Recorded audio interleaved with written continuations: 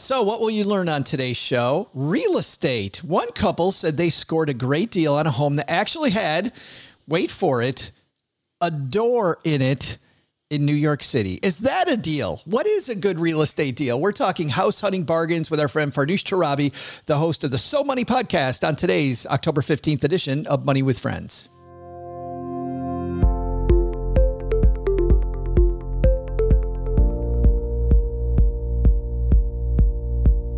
Welcome back to the Money with Friends podcast, coming to you live from my mom's half-finished basement in Texarkana, Texas. I'm Joe Saul-Sehy.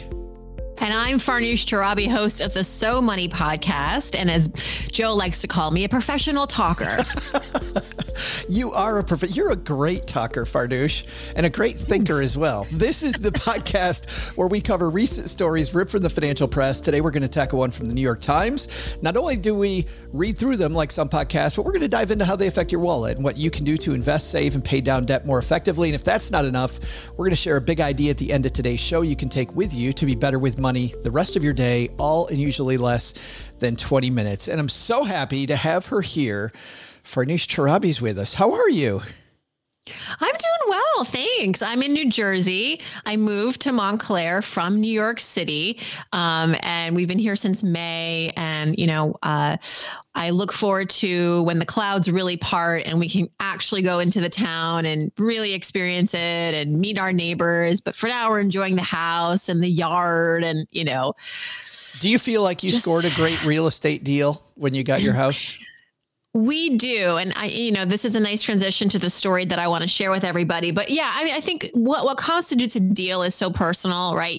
Everybody chooses a home for a different reason. We do actually think that numerically we did score a deal on this property because we made the bid for this home on a particular week in March 2020 that everybody was just hiding. Did something happen in March? So it was right when everything was turning. Yeah. And New York City had declared an emergency. Everybody's home. Quarantine starts officially. Markets plummeting, 900 points in a day after day after day. And so we had already begun the house hunt in February and we were not lucky. We had actually made a couple of bids, outbid because of the spring market had officially started and no one thought there was going to be a pandemic. So people were just buying as usual. Then March hit and everybody just kind of got scared and went on the sidelines. But a house came on the market that checked off all of our boxes. We had the equity from the house that we just sold in New York City. So we were like, if the world's ending, whether the world's ending or not, we still need a home. And especially now because we were living in a very small rental with 2 kids, everybody's home all the time, the quarantine. So we had this sense of urgency like never before. And we put a bid on this home and we were basically the only ones to do that. And we got this house at asking price, which does not happen in this part of the country. And weeks later, when things started to sort of, thaw and people were coming out again and open houses were back in the swing of things, homes were going for, 50% above asking price, 25 people waiting in line just to see it. And so we feel like we really, not that I can't take any credit for saying we knew how things were going to come, turn out. But looking back, it was the best week. If you were ready to buy, that was the best week to make a bid. That's funny you say that because we sold our house in Detroit right on the other end of that. Once things were open again and people could actually visit your house with masks on and they had to sign stuff that they didn't have COVID and all that. We had our house on the market within 3 days of that. We showed it to 9 people and had 3 offers. Amazing. In the first week. It was incredible. Sold our house in a week. And one thing I didn't mention is that when we had this home appraised when we were going through the mortgage process, it appraised higher than what we offered. What bank appraises a home for more than what the offer price is. I mean, at most they'll just like they'll match it, right? Yes. But they were like, y'all got a deal. Like this home, so when I say like I actually know, it's because I know, because if I wanted to take out a HELOC right now, I could, do pretty well. You never see that. We had to go back and get another appraisal. We got a good deal too when we moved to Detroit, but we had to go get another appraisal 2 months later because I knew I had a good deal, but they did what you said. The asking price is what the house is worth. So that's what the appraiser does, is just puts that as the number. Hey, we're going to get into this piece now from the New York Times. Let's see which one of our friends is going to help us kick off today's show. This is Tara from Rise Up. It's time for today's headlines, only at Money with Friends. All right. As Farnoosh alluded to earlier, she brought this piece to us. It's from the New York Times. It's written by Stefanos Chen. And the title of the piece is that New York real estate is on the mend. He writes, the recovery's tenuous, but renters are returning, buyers are getting deals, and those who stayed are finding a measure of vindication. The suburbs have had their moment. New Yorkers who left at the peak of the pandemic are starting to come back, lured by a range of discounts and a sense, albeit tenuous, that the city's on the mend. The city's far from over COVID-19, but residents are returning to find deals on bigger and better apartments for less, especially in Manhattan's crowded rental market. Buyers are moving to Brooklyn and Queens to take advantage of near record low mortgage rates and relatively lower prices. I want to just scroll down and mention one couple that we want to talk about here. In June, Derek Sathoff and his husband Manuel Perez, both 37, left their cramped studio rental in Chelsea to move to Miami to be closer to family there. The couple, who work at One Management, a talent management agency, expected to stay at least until the end of the year because they could work remotely. But while away, they learned of a new vacancy in their Chelsea building, a sunny 900 square foot, one bedroom on a higher floor, marked down nearly $1,000 from its pre-COVID price tag. They signed the lease sight unseen and returned to New York in August. Mr. Sathoff says, quote, pre-COVID, we wouldn't have gotten this deal. Noting the apartment was significantly bigger, newly renovated, just a few $100s more expensive than their nearly $3,000 a month studio. We've never had a door before, he said, relishing the perks of a true one bedroom. And you said that we've never had a door before, caught your eye.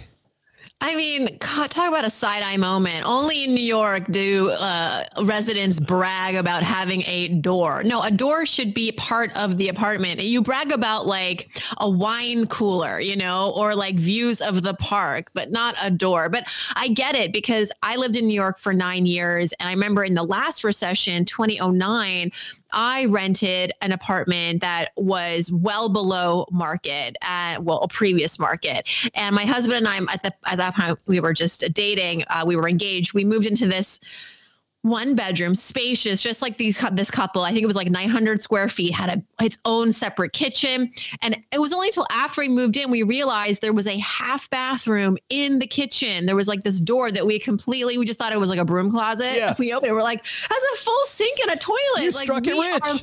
We are royalty. We are New York City royalty. We don't have to wait in line to go to the bathroom in our own apartment. This is incredible. So I get it. It's the little things when you're a New York City dweller that really make you feel like you're living in a lap of luxury. But I think this is a really good sign, Joe, that the landlords are really realizing what is happening, because I had friends in March, April, May, June who were unsuccessful trying to renegotiate their leases with their landlords, or just getting some sort of a break, because the landlords, for whatever reason, they were optimistic. They didn't think that they needed to do that. And so those friends of mine had to leave, frankly. And now I think those who are the gatekeepers of real estate are realizing we need to address what's actually happening. People don't have jobs.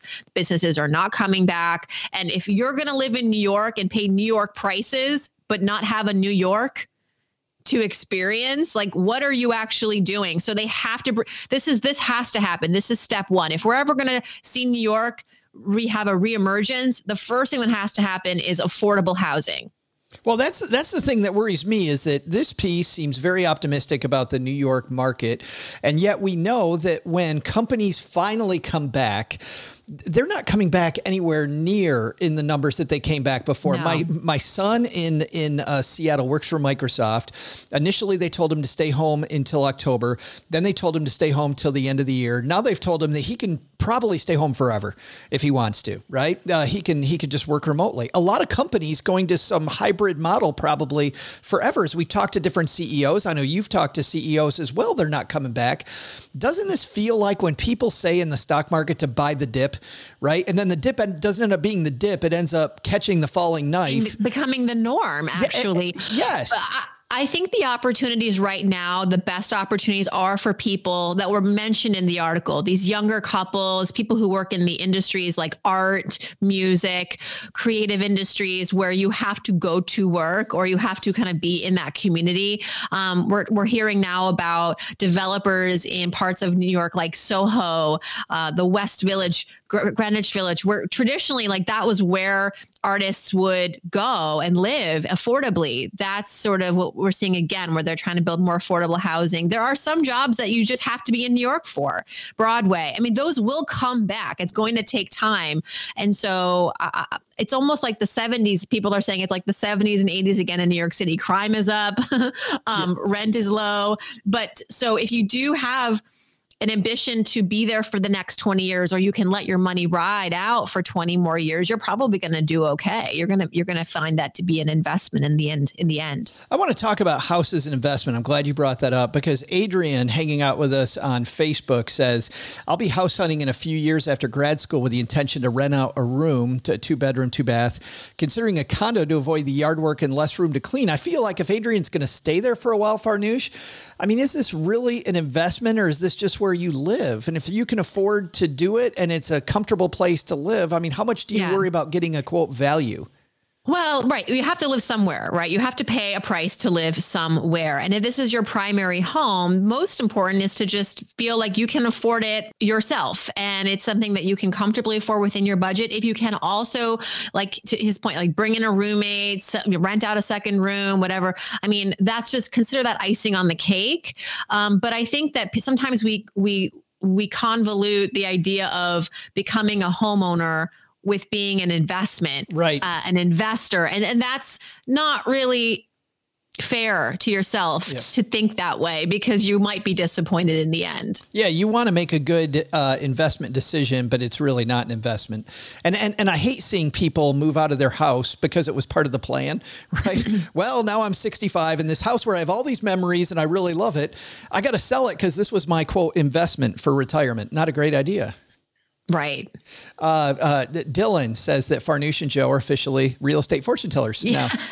Well, I've always said that I want to transition to real estate at some point. Not now, don't worry. I'll still always come on your show and be the professional talker. But I think that my exit strategy in retirement, or who knows, like my plan B is always to just get the real estate license and start selling. I am obsessed. That story in the New York Times was in the real estate section. It's the first thing I read every Saturday morning.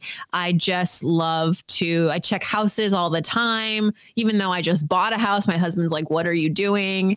But for me, it's like watching sports. It's like following my sports teams. I follow these houses. I follow neighborhoods. I follow prices. The first thing I follow in the morning is Farnoosh's Instagram feed to find out what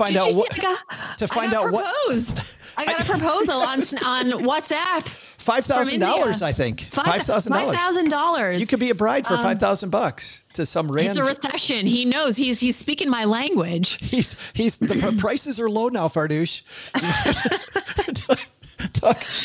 Coming up with some. Housewifery is very valuable these days, I tell you. I'm more interested in finding out what new words your kids are coming up with, because something. Well, my son is 6 and my daughter's 3.5, and she's very advanced with her speaking. But my son had a bit of a speech delay as when he was younger, and now he's fine, but he still has some words that he doesn't pronounce correctly, and I don't want to correct him. I think it's just so cute. He says things like brockamole instead of guacamole, technology instead of technology.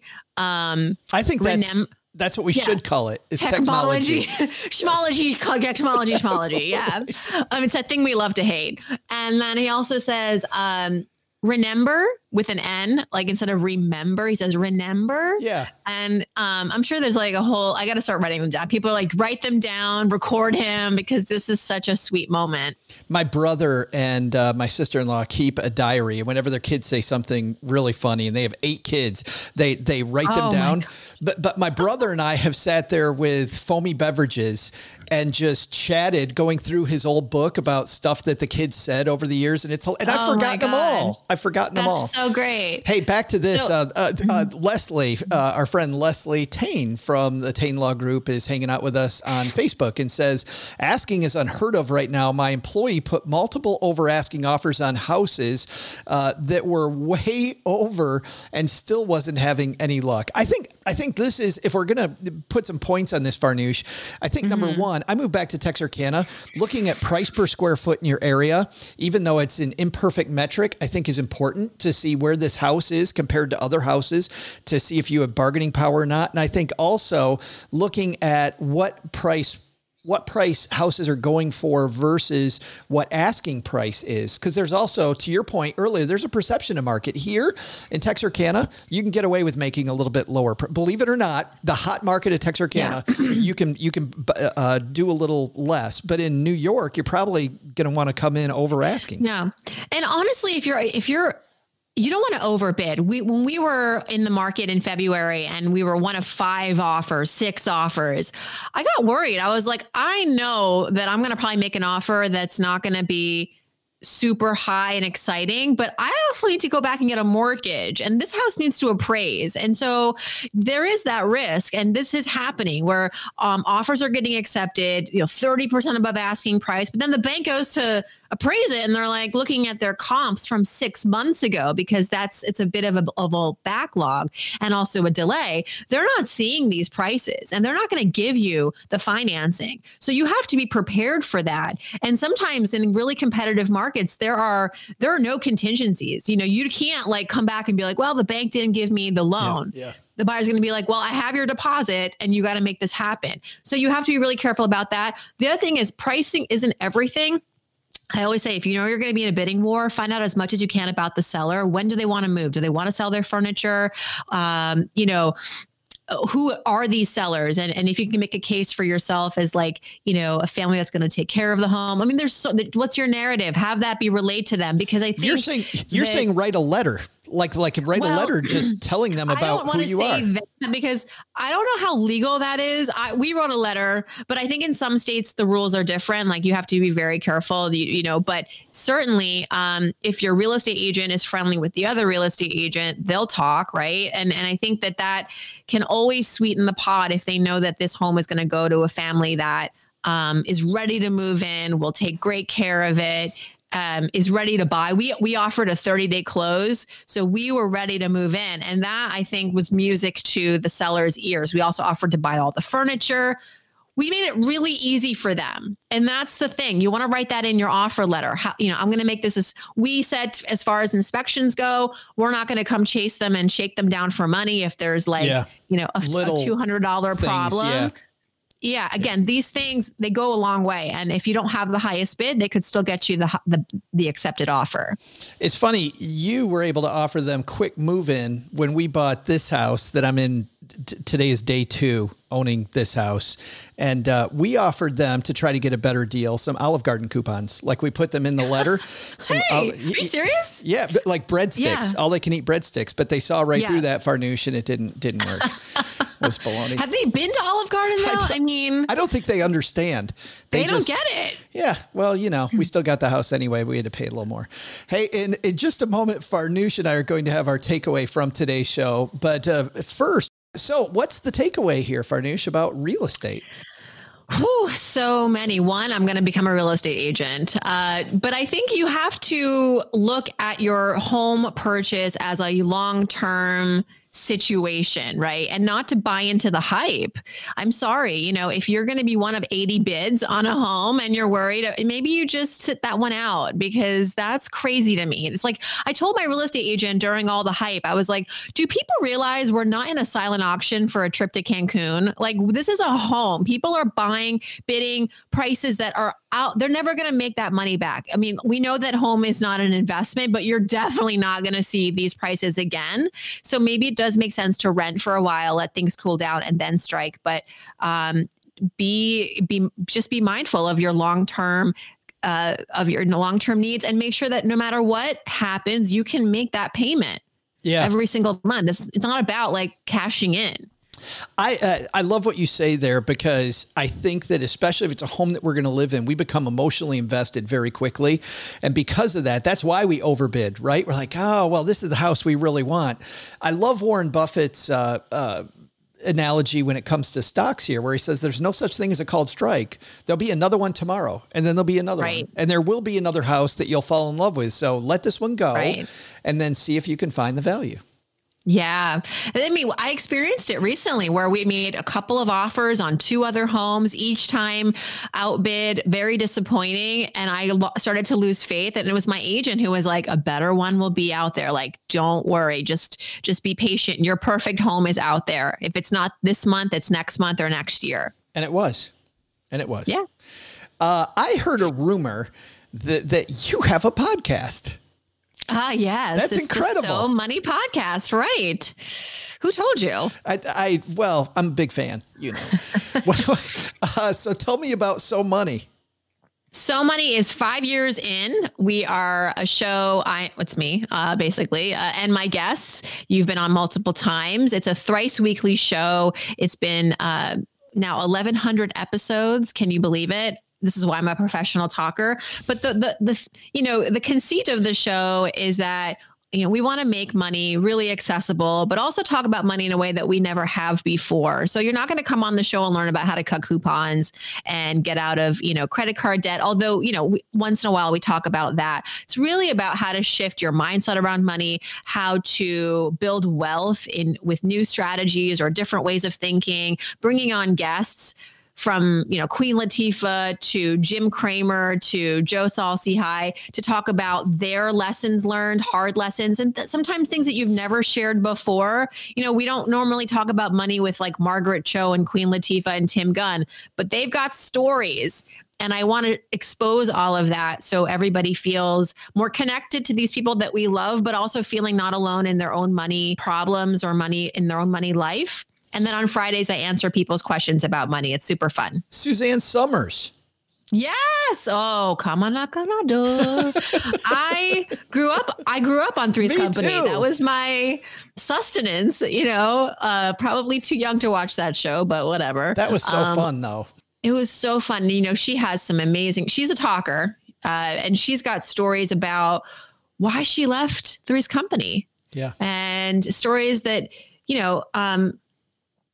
to this day are resonating, where, she got fired for asking for more. John Ritter was making in the 80s. That was it was $100,000 an episode.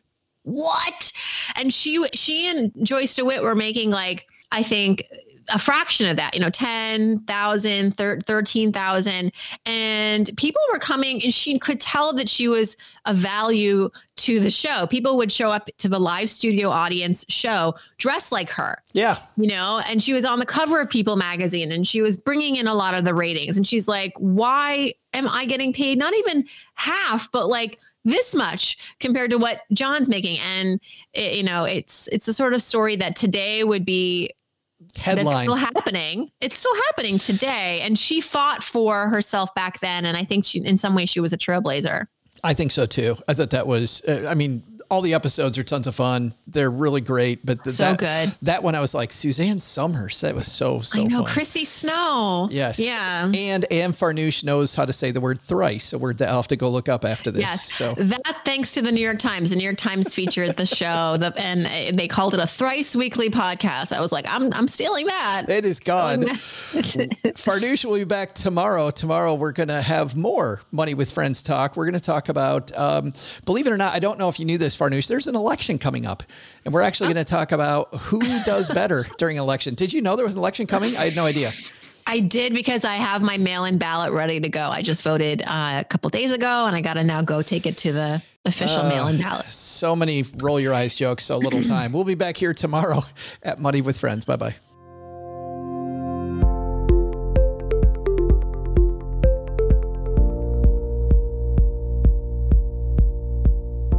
show's created and hosted by us, Joe Salsihai and Bobby Rebell, and it's edited and produced by Ashley Wall. Money with Friends is a product of Money with Friends, LLC, copyright 2020. For a list of the thought leaders who appear on the podcast and links to the stories discussed, head to our website, moneywithfriendspodcast.com. You can also check out our schedule for upcoming recording sessions so you can join us and be part of the show. Also, be sure to follow us on social media at Money Friends Pod on both Instagram and Twitter. Look out for our polls and quizzes. You could get a shout out on the show. We're well worth following, we promise. As with anything, remember you shouldn't take advice from any of us or any other videos or podcasts without first talking to your financial advisor. These people on this episode, they're here for your and their entertainment purposes only. I'm Bobby. I'm Joe. We'll see you here back next time with another episode of Money with Friends.